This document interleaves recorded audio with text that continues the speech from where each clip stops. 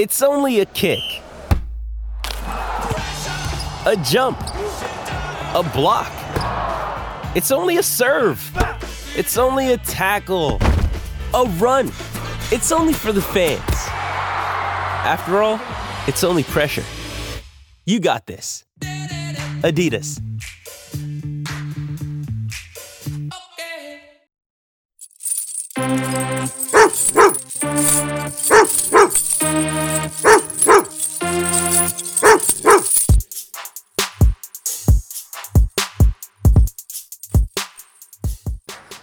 All right, welcome into Dog Walk Talk. My name is Wes Blankenship. Jake Roos, Palmer Tom's joining me, and guys, we got a lot to get through. Crazy start to the week. Thought it was a little sleepy. We knew that Georgia's O-line coaching hire could be happening at any moment, but it's never the moment you expect, is it, Palmer? No, not at all. Not at all. Georgia breaks the news, announces it officially as we're coming on here right now. But Stacy Searles headed back to Athens. Previously was with the Bulldogs under Mark Richt and has most recently been at North Carolina. It's a hire that I think is probably not a fan favorite, to say the least, but I think it's an interesting one to dive into, as I'm sure we'll do today. So, yeah, Stacy Searles coming on. Jake, what do you remember or know about Searles as a recruiter? I mean, it doesn't seem like when he was there, it's hard to really get a grip, from my perspective, on what he did, because Georgia didn't really seem to emphasize or prioritize the offensive line the way that Kirby Smart does now. And that's not a knock on Mark Richt. Richt really just built his teams around skill guys, quarterback guys, the speedy guys. Georgia now is much more based on the line of scrimmage. So what do you remember about him originally at Georgia, and what do you expect him to bring now? You know, I think that's a pretty fair way to say it, Wes. I mean, you know, Georgia was not there weren't a lot of five-star linemen during that time, right? I mean, there weren't a lot of these number one tackles in the nation. You didn't have guys like Broderick Jones. I mean, you know, Colton Houston, when he got on the field finally, was a good player. Ben Jones obviously ended up being a great player for Georgia. I mean, you know, those are some of the guys that come to mind. But, you know, I think that when you look at guys like that, what are the hallmarks? Big, tough, strong, you know, maybe those, you know, just kind of, I don't know, guys who get out there and grind it. I mean, not necessarily your top-ranked guys. They seem content to go out and find guys that fit their system. And so, you know, looking back over Stacy Searles' history as a recruiter, I do think there's something to be desired there for sure. Now, I will say he's never worked with a staff quite like this when it comes to recruiting, and I think that will elevate his game, and that should elevate his game quite a bit. And I said this over on the board at the Dog Walk at Dawgs HQ. You know, this was going to be a tough act for anybody to follow, because you're coming off of Sam Pittman, and then you go straight into a guy with an SEC head coaching experience. So, you know, were there sexier options out there? Could they have made a better hire? In my opinion, yes. I think that they could have done a little bit better than this. But, you know, Searles is a very familiar name, and there's something to be said for that. It's clear that these guys really value that familiarity. And, you know, we'll see how it goes. I mean, listen, I know that these guys are all friends, but Kirby's not going to keep around somebody who's not effective. So I think that it'll be a trial period for sure. Yeah, speaking of friends, he has a great relationship with Mike Bobo, and there's no doubt that went a long way in this hire. Another thing that I'll add in here, you know, you bring up the fact that this probably isn't the most sexy hire. It's a tough time to hire somebody, because a lot of these coaches have already been through the hiring cycle this offseason. You know, the spring practice is getting started places around the country tomorrow. Searles was supposed to get started at North Carolina tomorrow and leaves camp there. So I think that makes it tough too, where a lot of guys are already settled in. They've recruited this 2022 class already. You know, they've signed those guys. They want to see those guys take the field this fall. You know, want to work with them this spring, want to continue to work with them as they enter into 2022. So I think that's another thing that makes this a tough hire. A lot of those top-end guys that Georgia might have gone after, name that comes to mind is Wolford at Alabama, previously at Kentucky. made a move already. So I think that it doesn't eliminate them, but it certainly makes it tougher when you're trying to hire somebody that has already maybe moved once in an offseason and doesn't want to do so twice. Yeah, I'm not going to go that far, though, just yet. I'm going to have to disagree a little bit because I think that there's a lot of money that was behind Matt Luke's name. I mean, they've got cash to spend if that's what somebody's after, as well as, listen, Georgia, not quite like Florida, but they've invented some creative titles for some of these guys. I mean, Matt Luke was associate head coach. So, I mean, there are titles there. There are ways to bolster your resume. And so I think that they could have probably swung a little bit higher. To me, this feels like familiarity playing in a little bit more than maybe it could have and maybe should have. But, listen, it's hard to knock what George has done in terms of hiring. Kirby has done pretty well in that regard. So let's see. I mean, I'm willing to give him the benefit of the doubt. But from my perspective, like I said, as recruiting, it's not one that just blows me off the map. It doesn't blow me away either.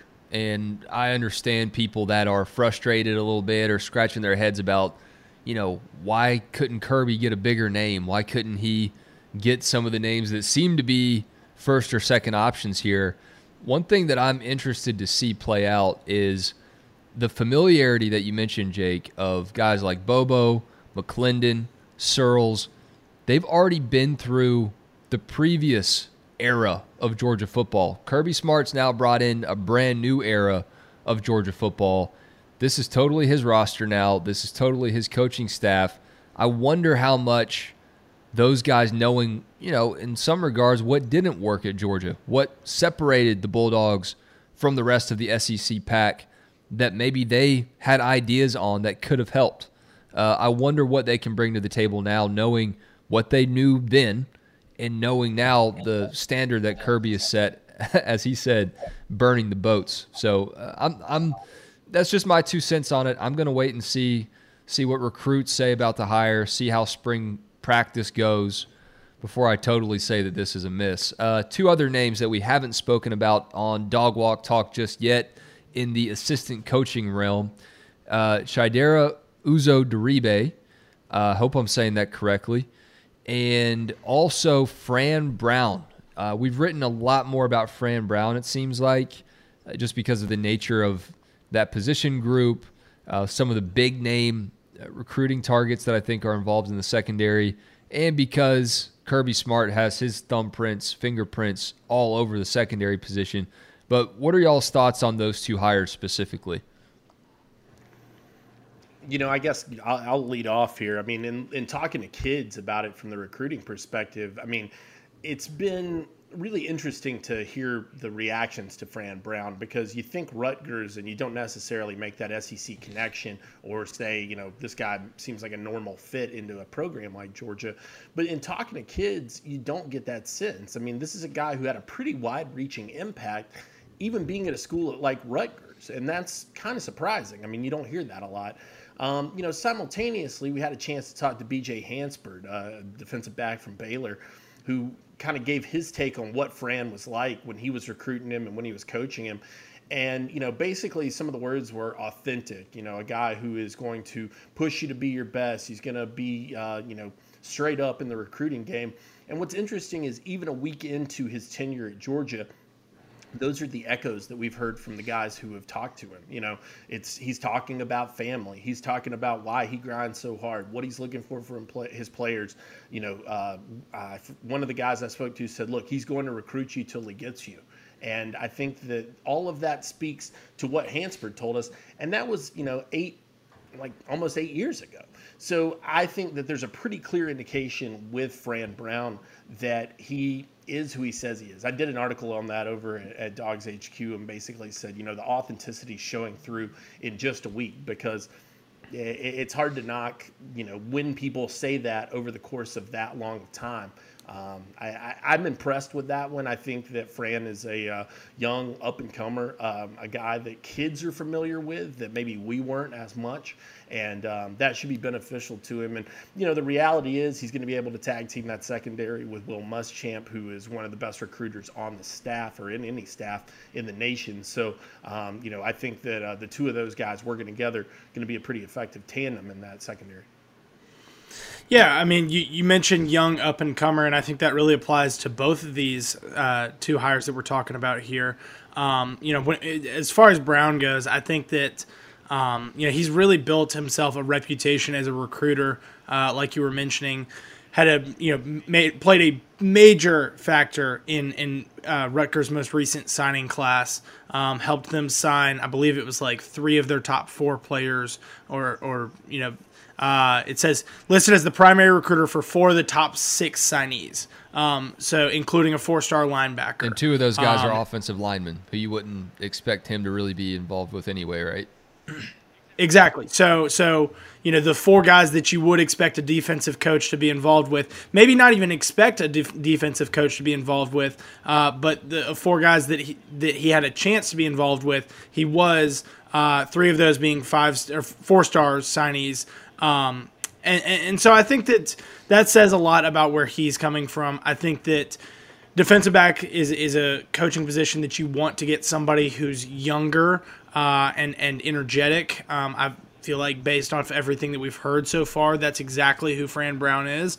I mean, I agree with you, Jake, there that it's probably not a name that we knew as much about, but I think it's a name that kids knew a lot more about because he has been active on this recruiting trail. Maybe not pulling in guys to Rutgers, but at least recruiting them as hard as he can to Rutgers.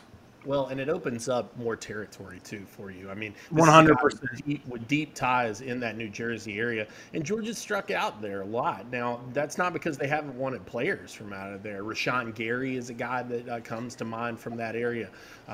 There's the Northeast, we can call it what it is. I mean, it's not Miami, Florida, but at the same time, there are good players up there. And there are guys that, that's typically areas where Ohio State, Penn State, Michigan, Rutgers in some cases are able to pull from and, put together pretty nice classes with some of those guys. There's a lot of really talented defensive and offensive linemen, especially up in that area. So I think that, this opens up another key area for you in the nation that, frankly, you just weren't able to do before. And I think that, he's going to be able to walk into those schools, have familiarity with coaches and kids. When I look at Coach U's Twitter account, and that's the outside linebackers coach, Shidera Uzo-Diribe. Palmer, did you say it was Uzo-Diribe? Is that what you said? I believe I saw that it was Uzo-Diribe, but like I said before we came on, easily could be butchering that name. All right, well, I'm going to learn it and make sure it's the right way the next time I say it. But I look at his Twitter account. We'll go with Coach U for now. I look at Coach U's Twitter account, and this looks like a guy that is just fired up to be at Georgia. He's, sharing photos from the workout room, from the indoor practice facility. He learns the tradition of Georgia outside linebackers. One of his tweets says, we're looking for the next great one. Georgia's standard of outside linebacker play is second to none. Come hunt with us, and it's like a wolf. So he's embracing this very savage kind of mindset, and it's a picture of Justin Houston, Jarvis Jones, Leonard Floyd, and Azeez Ojulari. I mean, he just seems to have an energy, even just kind of leaking through my computer screen here, of a guy that is fired up to continue that momentum, continue that energy at Georgia. And one of his tweets also says 2023s and 2024s tap in. So he's like fully embracing this digital aspect of connecting with the recruits. And I have to imagine that's going to pay off soon if it isn't already. Yeah, and I mentioned that today over at Dawgs HQ. I talked to 3 guys: Rico Walker, Hunter Osborne, TJ Searcy, all 4 stars for this class. Guys that Georgia has been, I would say, kind of dancing around, but not really made the push for. Uzo-Diribe arrives, and all of a sudden, the connection has been picked up with all 3 of these guys. Both Hunter Osborne and Rico Walker had previous offers, but it wasn't like they had strong relationships with Georgia. Both of them said, Coach U had reached out to them and said, look, I want to reestablish this. I want to get this back in the mix. And both of those guys said, as a result, Georgia's back in the mix for me. I want to come see what they've got to offer. These young guys, it really, really plays well with them. I mean, they love the young guys. They love, they're listening to the same music. They're involved in the same social media circles. I mean, they're finding themselves able to communicate with these guys in a way that you can't with a guy who is, 50 years old, or even, in my case, 34. So, I mean, I think that there's something to be said for that. And I think there's also something to be said if you look at this hiring cycle for Georgia. They've had to replace 4 guys, right? So on the offensive side of the ball, what do? They go with 2 old, familiar hats in Brian McClendon and Stacy Searles, guys who've been around the block. They've been at a number of jobs, well-established, guys who know their stuff. You look at the other side, they hired 2 young guys, and that's Uzo Deriba and Fran Brown. And so that kind of tells you, that mentorship angle, I think, from the defensive side. Kirby and Muschamp over there are able to handle that. And then these offensive guys, it points to me a little bit to the idea of Kirby saying, hey, look, you guys are established and we trust what you're able to do. Now go do it. Well, and that's not just this hiring cycle either. I think if you look over the course of his entire time at Georgia, that's been the case. I mean, Jamal Adai came into Georgia and wasn't some proven wily veteran. Trey Scott and Dan Lanning and Glenn Schumann were certainly that case as he was forming those first couple of staffs. Versus you look on the offensive side of the ball, Todd Monken had been in the NFL, had been around college football, had previously been a college football head coach. Matt Luke, previously a head coach. Del McGee had plenty of experience. Very rarely have you seen Kirby go with somebody that isn't as experienced on that offensive side of the ball as opposed to on the defensive side of the ball. He's taken a couple of risks that he thinks he can afford, and I believe with him. I believe in him there. I agree with him that he can afford to take some of those risks, coach up some of these guys to be, to be what they can be down the road. One of the things that I think is most interesting about Coach U here is that he's worked with the defensive line in the past, was previously the defensive line coach at SMU, made the move over to TCU when Sonny Dykes made that move. So first of all, that says a lot about, what his previous coach thought of him, that he was going to bring him with him to this next stop, make that jump from Group of 5 to Power 5. But I also think that it's impressive that he was a standout player at Colorado. Finished his career tied for 6th in sacks in program history, tied for 17th in tackles for loss, 2nd in school history for forced fumbles. He was on the final watch list for the Ted Hendricks Award, which is given annually to the top defensive end. So I think that this is, there's a lot of crossover between what Georgia does with their outside linebackers and their defensive ends. I think, Jake, we've talked about it before in recruiting, but you call it the slash. Guys like Robert Beal, Nolan Smith has done it before. Yes, Trayvon Walker did it some. And I think that, you look at some of these guys that Georgia is bringing in this 2022 signing class, but as well as some of the guys that they have on the roster, they're not necessarily, coverage outside linebackers. If Georgia needs a guy in coverage at a linebacker spot, they're more likely to put an inside guy out there than they are put an outside guy out in coverage. Look at Channing Tindall and Quay Walker this past year. To me, the defensive end the outside linebacker position is almost an extension of that defensive end group where Georgia understands, hey, they're going to have to play with their hand in the dirt. They're going to have to get after the passer, and it's okay to have a former defensive end being their coach. Yep, I agree completely. I think that it makes a lot of sense, and it's a situation too where when Kirby has made some of these untested young hires, look at a guy like Todd Hartley. Todd had a couple pretty good jobs, had worked at Miami before arriving at Georgia, but comes in and proves himself to be an ace recruiter. On the flip side, you look at a guy like Trey Scott.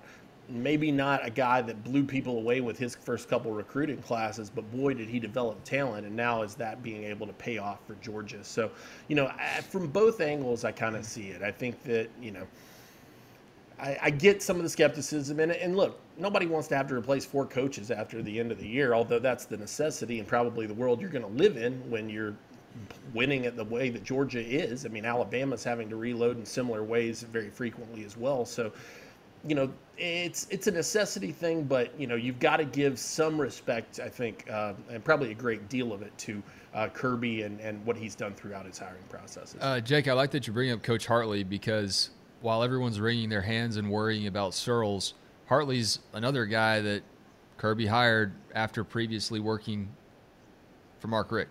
So Sure. there's a case to be made for that. All right, before we move on, any final thoughts on Georgia's next coaches before we wrap up and move on to the Under Armour next camp that Jake was at over the weekend? Yeah, I'll give one. No, go ahead, Palmer. Go ahead, Jake. Somebody on our board asked the question, and I'm interested in the reaction from both of you guys. I'll go ahead and give you mine. Somebody said, do you feel like Georgia's coaching staff is better on February 28th, 2022 than it was February 28th, 2021?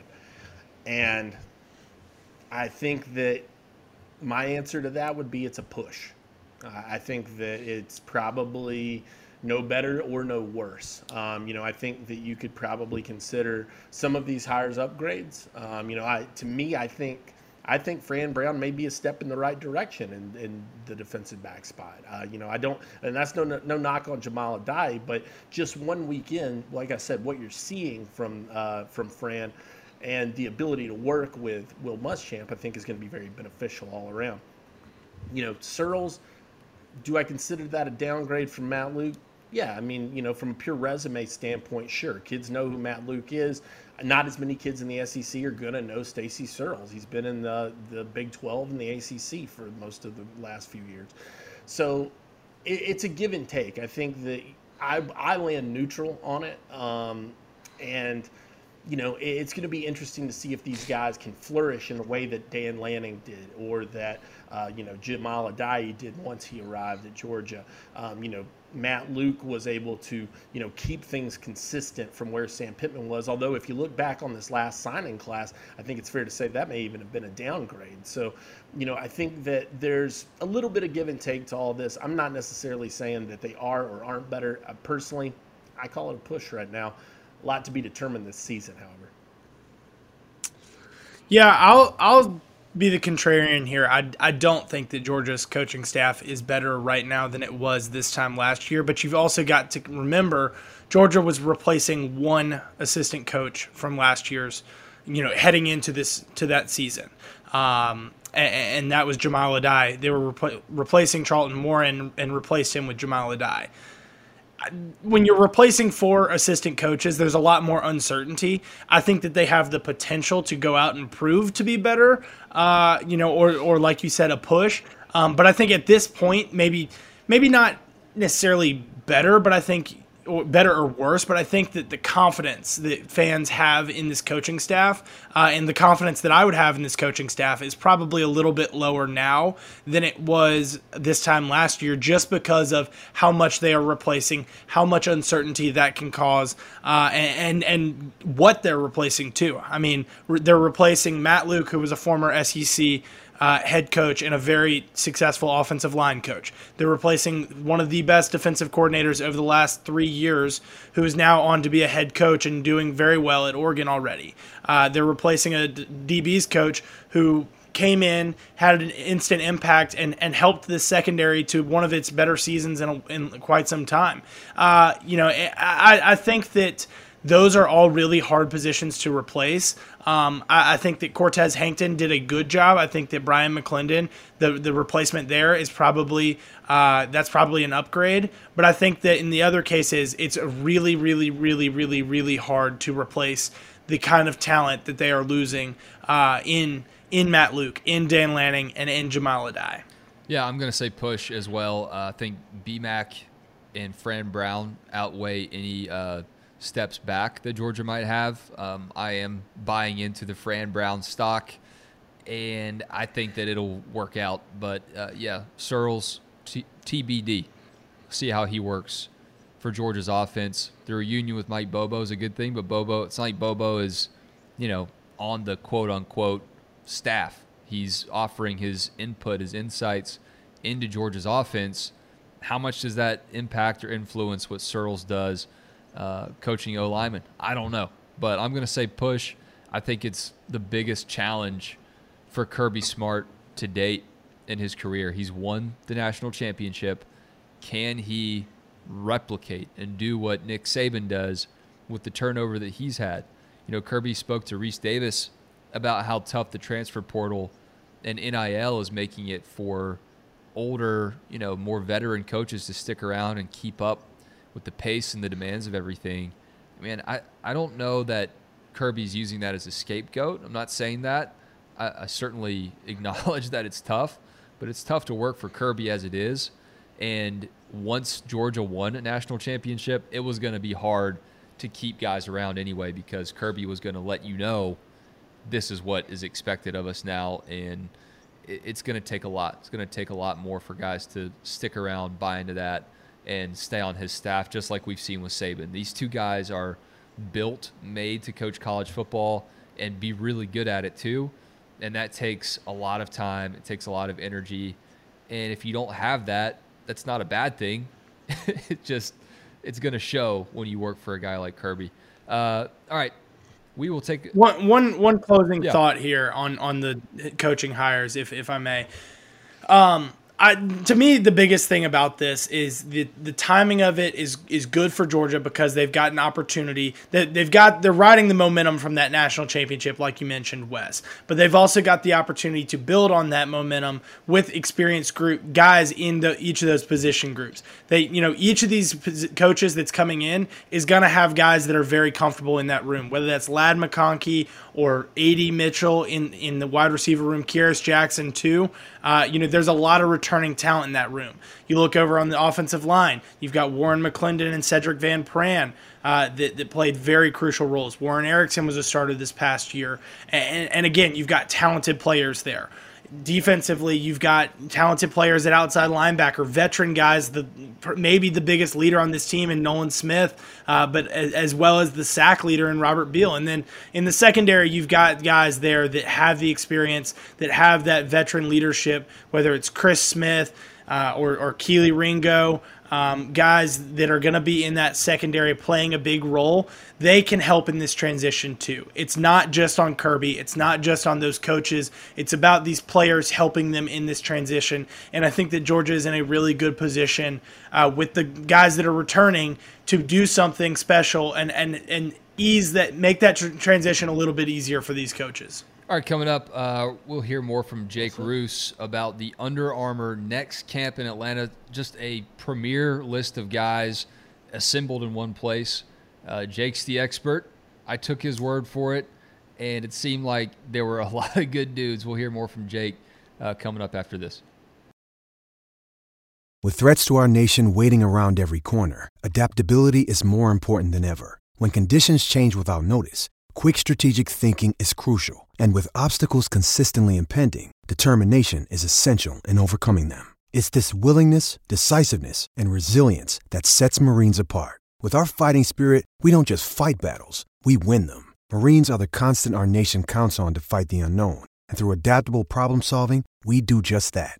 Learn more at marines.com. All right, Jake, spent a rainy Sunday afternoon at Denmark High School. I plugged Denmark into my Google Maps and was concerned about the distance of travel to cover this camp, and then I realized it was actually a high school in Alpharetta and not a country.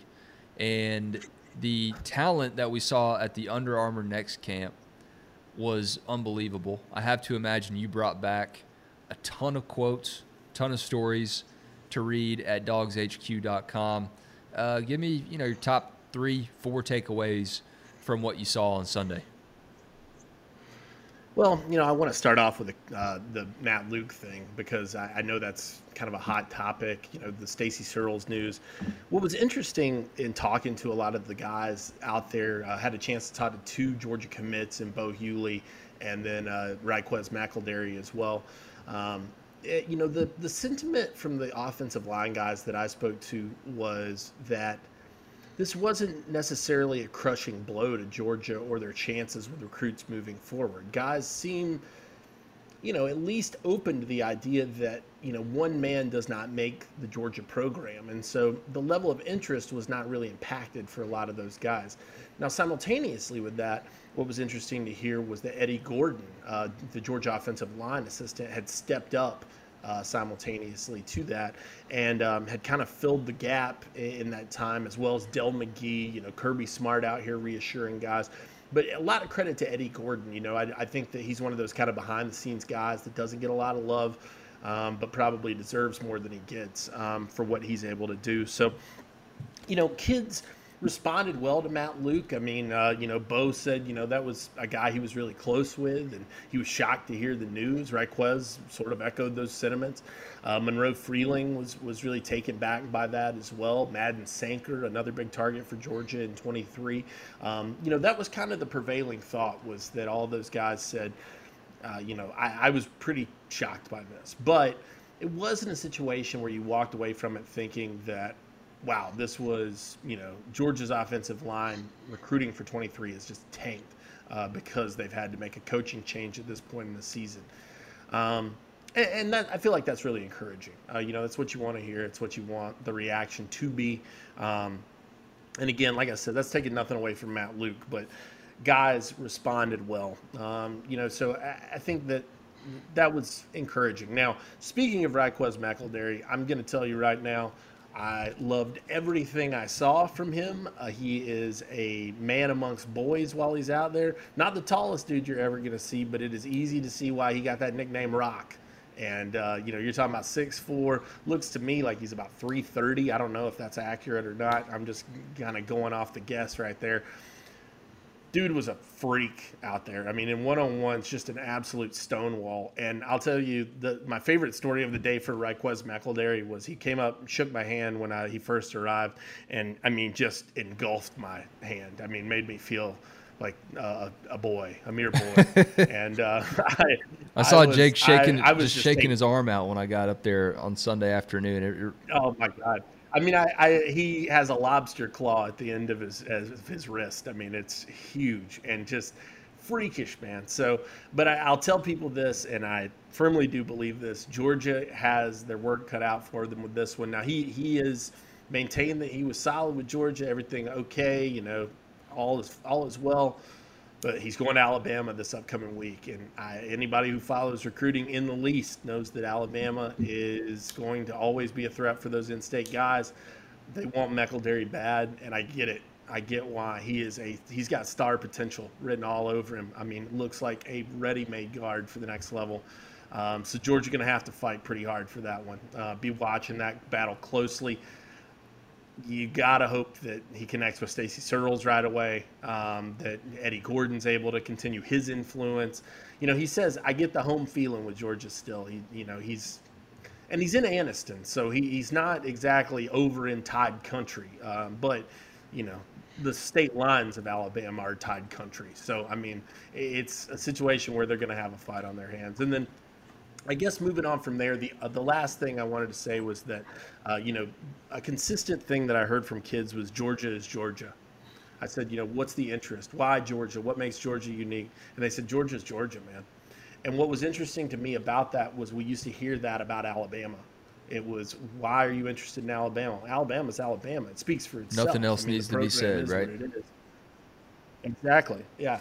The program speaks for itself. Kids sort of having that same mindset when it comes to Georgia now as well. That's huge news, man. You can't really replace that. I think guys always loved Georgia. In the time that I've been covering this, Georgia's always done really well on the recruiting trail. Top players always considering Georgia, always stopping by for official visits. Kirby Smart signing #1 classes, absolutely. But to hear that kind of consistent theme throughout guys, that's got to feel really good for Kirby Smart, because now the program speaks for itself. The win is there. The national championship is in place. They look like a self-replicating monster in many regards. I think that they've got to feel really good about that. So that was, for me, that was one of the biggest things that I took away from Under Armour Atlanta, outside of just the mass amount of talent that was there. And, I would dive in on some more specific names, but you got to get over to Dawgs HQ to read that. Love that. Good tease from the Rooster. And I can't wait to read more of it. I spoke with Veron Haynes' son, Justice, and, I think there's a line in the sand between guys that refer to him as Veron Haynes' son and people that just refer to him as Justice. But I feel like wherever he goes in college, he's going to be known as Justice pretty soon.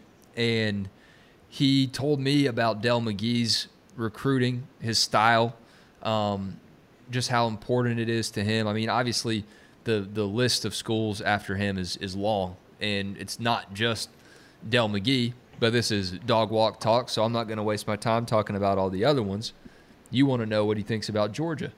And he really just continues to share this excitement with how McGee personalizes his recruitment. And I know that's the job of every good recruiter to do that, but that seems to be a theme with McGee, with whoever he's talking to. Whether you come to Georgia or not, he takes an interest in who you are, what you like to do, what you're all about, and that's what he's going to talk to you about. He sends Justice a Bible verse every morning. He sends him feedback on his film. He watches it, tells him where he needs to be better, tells him where he's doing a great job. I mean, if you're a running back, and Jake went to Andrew Paul's signing announcement in Texas, and that quote blew up on our Instagram. If you're a running back and you don't want to go to Georgia, I don't know what's wrong with you. If you're in that tier, if you're one of those players and Georgia wants you, it has to feel great to get a text message from Dell McGee. I'm just imagining whether or not you're going to Georgia or not, that has to feel pretty special. And obviously it's leaving its mark on Justice Haynes right now. Yeah, I mean, it's huge. Dell, for my money, there's not a better recruiter on this staff. Dell is the best recruiter Georgia has under its roof, and I don't know that it's even close. I mean, because, and you hit the nail on the head, Wes, it's about the personalization. The kids that I talk to, I mean, it's the same message. You know, Cam Davis, 2024 running back out of Dougherty County, Florida State commit, Georgia going after him very, very hard already. Tremendous player in his own right. You know, said the same thing. Hey, Dell's always hitting me up. And what we're talking about is just life, man. It's not about football anymore. It's about, you know, how we can connect on these different things. He mentioned that you know, I think he and Dell had connected on some girl problems, you know. So he's over here sending one guy, you know, some Bible verses, and he's over here talking to the other guy about, you know, his women problems in high school. I mean, maybe I need to hit Palmer, up Dell McGee. Shoot Dell a text. I mean, Bo Hughley, offensive line commit, right? Not even Dell's position. Said first guy to reach out to me after the Matt Luke news broke. Wow. Dell McGee, he's in there. He said he's a huge part of this for me. He's a huge part of why I'm committed to Georgia. He makes Georgia feel like home. It's not just about running backs. You know, he is a guy who, when he connects with people, he's just got that aura about him, and it really is something to watch. You know, listen, I think everybody probably thinks Justice Haynes is going to come to Georgia because he's Verron Haynes' son, because he plays in Roswell. I mean, there's a million reasons that make sense for Justice Haynes to end up in red and black. But I don't know that it's as sure of a thing, or if I feel like it's as sure of a thing, if Dell McGee is not on the staff and lead the way there. Good stuff. We will wrap up right after this. Take a quick look at the NFL Draft Combine. A lot of dogs up there, more than any other school in the country. We'll talk about that after this. When you need mealtime inspiration, it's worth shopping Kroger, where you'll find over 30,000 mouth-watering choices that excite your inner foodie. And no matter what tasty choice you make, you'll enjoy our everyday low prices, plus extra ways to save, like digital coupons worth over $600 each week. You can also save up to $1 off per gallon at the pump with fuel points. More savings and more inspiring flavors make shopping Kroger worth it every time. Kroger, fresh for everyone. Fuel restrictions apply. All right, guys, the NFL Draft Combine coming up this week in Indianapolis, a reunion tour for 14 dogs that just won the national championship in Indy. Now they're back at Lucas Oil Stadium to try and make some money, climb up the NFL draft boards. A lot of guys projected to go in the first round, some in the second, some guys a little bit later. Here's the full list.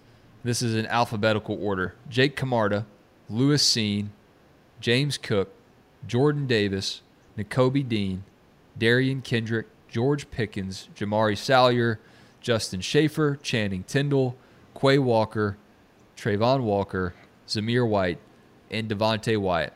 Going to go around the table really quick. Which guy that is projected to go maybe a little low do you think gains the most ground because of his NFL combine, whether it's the workouts, the interviews, all the above? I'll get us started here. I'm going to go with George Pickens because I think that he has first-round potential, but he wasn't capable of showing that in 2021. Obviously, the ACL injury is the cause of that, and when he was back on the field for the final four games of the season, he made some highlight plays that showed, in spurts that first-round potential. I think that if he can get out there and continue to show, he'll be just about a full year removed, a little under a full year removed from tearing his ACL. I think if he can get out there and show, run a good 40, do a good cone drill, show what he's capable of in some of these on-field drills as well. Look, we've all seen George Pickens, in his highlight tape. Wes, you wrote a great piece about if this doesn't light your fire, then your wood's wet. Well, I think that, and I responded to that saying, it's a damn shame we never saw George Pickens at his full potential at Georgia for a full season, because I think we saw it in spurts, whether it was that Baylor game as a freshman in the Sugar Bowl, some big performances as a sophomore. Missouri comes to mind, the Peach Bowl comes to mind, and then the highlights here and there, the big catches against Alabama. Both in the SEC championship game and the national championship. I think that George Pickens has a real good chance to go to the combine, prove that he's healthy, remind folks what he's capable of, and really shoot up into maybe not the first round, but I think that if you're getting him in the early second round or late second round, if you're getting him in the second round, you're getting a first round talent. And I think that that's a steal that some NFL team is going to take a chance on, and I think that they have a good chance to have their basis for doing so be this NFL combine. Okay, so now are we ready for the right answer? Because it's Channing Tindall, right? I mean, Channing. Listen, this is people love to say that these combines that we have, these Under Armour camps and et cetera, are the underwear Olympics. Listen, that's what the NFL Combine is. It's guys want to see freaky numbers, freaky measurables. Channing Tindall, I think, is going to blow people away with his performance at the Combine. I think that he's got the speed. I think he's going to measure in right where he needs to be. I think that people will find out that his size is accurate. He's going to be rangy and quick in those cone drills. I think he'll do well on the bench. To me, he is probably Georgia's most underrated athlete heading into this, and I think that will show in the Combine. Now, the thing I am most excited about is Jake Camarda's bench reps, but it's going to be What's Channing Jake Camarda's Tindall, hand size? who sees his no question. For me, though, it's Channing Tindall who's going to see his stock rise the most. I think he's really, a guy who can play himself into that second round. I don't think he'll get to first round potential, but I think that second round definitely not out of the question, and maybe even high if he performs as well as I think he can. All right, so certainly respect both of those answers. Obviously, I need to answer somebody different. And I've been saying all along that I feel like it's James Cook. And really what crystallized this thought for me was the amount of criticism he was getting for sitting out of the Senior Bowl. And I wrote about the fact that for James Cook, coming back to play at Georgia for a fourth year was his Senior Bowl. Think about Robert Edwards tearing his ACL at the Pro Bowl when he was a rookie. If you're a running back, you already get so much contact game in and game out. Why are you going to put yourself into a circumstance where you could potentially hurt yourself and take more unnecessary contact than you already do? And I feel like James Cook and Zamir White, obviously Zamir gets a pass in sitting out the Senior Bowl because he has the injury list already, but James Cook does everything you want. I feel like Todd Monken used him perfectly when he came to Georgia in 2020 and really dialed it up in 2021. And if you're not paying attention to that. You can't, you didn't watch the Tennessee game. You didn't see, running up the middle, running the wheel route, catching the ball, the national championship, pass blocking on that touchdown to A.D. Mitchell. If you haven't seen all of that, then you're really not doing your homework on James Cook. And I feel like those measurables that you mentioned, Jake, will carry him in the eyes of people that may have doubted him a little bit. They'll finally get a chance to take a look at him up close, see how athletic he is, and hopefully pair that with the production he had on the field. Now here's a... No, I'll tell you this. Georgia's about to get a lot of play out of their social media team when it comes to this combine, because I think we just mentioned 3 guys who could see their stock rise, right? We're already potentially seeing, as many as 4 guys projected in the first round right now. So if guys are able to raise their stock that high, some of the numbers you're going to see that they put up, some of these, it's going to be a field day for those guys. I think you're going to see a lot of play of that. And I think kids are going to respond really well to it too. Now, here's a quick combine-related question for y'all. Who do y'all think needs to have the best combine performance? That needs it to not necessarily shoot up the boards, but has a chance, to have a chance to get drafted or something like that. That's tough. I would probably say Zamir White, and it's probably, sorry to stick with the running back. Unoriginal thought there, but just because of the injuries, because of the way he was used at Georgia, not a ton of catches as a part of his game, because that was kind of James Cook's role in the offense. I think that he needs to go out there and catch the ball really well. Obviously, he's still fast, he's still powerful, but how often is he going to have an opportunity to show off his power that you saw in games as a part of these NFL combine workouts? Probably not as much. So I think Zamir probably needs to show that he still has that shiftiness, he's still quick, and most importantly, that he can catch the football. I'd say for me, Justin Schaefer probably makes a lot of sense there as a guy who's probably a later round pick and could probably do a little bit of stock boosting, to make sure that he doesn't find himself as an undrafted guy. The reality is he's old when it comes to this thing. He's been around Georgia for a long time, and so, he's been playing against younger guys. Obviously he's a fully developed, to some degree, adult out there playing against younger kids.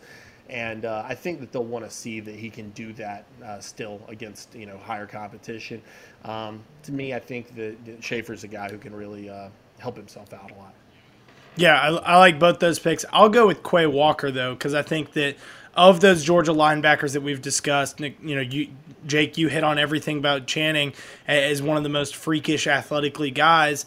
And Nakobe's production was there. Quay is kind of the in-between there, where he's a good athlete but not a great athlete. He's a good player. He's got good production numbers but not great production numbers. Maybe elite numbers that win him a Butkus Award. I think that he has a chance to go out there. If he can really, impress some folks with his athleticism and his combine times and performances, I think that he has a chance because there's nothing more that he can do to up his production. Played very well at the end of the season. I will give him that. That Michigan game certainly comes to mind for me. He was a force to be reckoned with there. But I think that he could very much use a good combine performance to solidify where his draft stock is, because you don't want to see that fall. Other one that I would think about is Darian Kendrick, just because I think that he's, again, similar to Walker in that, right? He's not the best of athletes. He's a good athlete, not a great one. Didn't have the best of production at Georgia.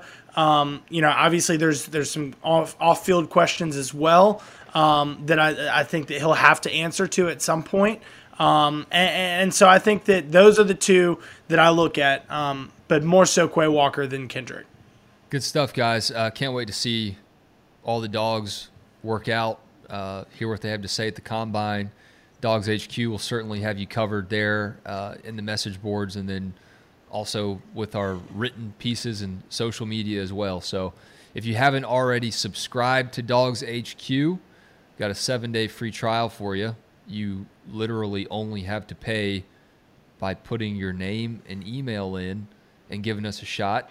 If you have already signed up for Dawgs HQ, we appreciate it greatly and encourage you to chat with us on the message boards. We have plenty of time to talk to you over there, give you our thoughts throughout the week on the boards over there, and also just tell your friends about us. You know, if you're listening to this show, tell everyone what you like about Dawgs HQ. Review it, rate it, and give us a follow on Twitter, Dawgs HQ, and Dawgs HQ on Instagram. Fellas, hope you have a great rest of the week. We'll do it again soon. Always good to talk to you.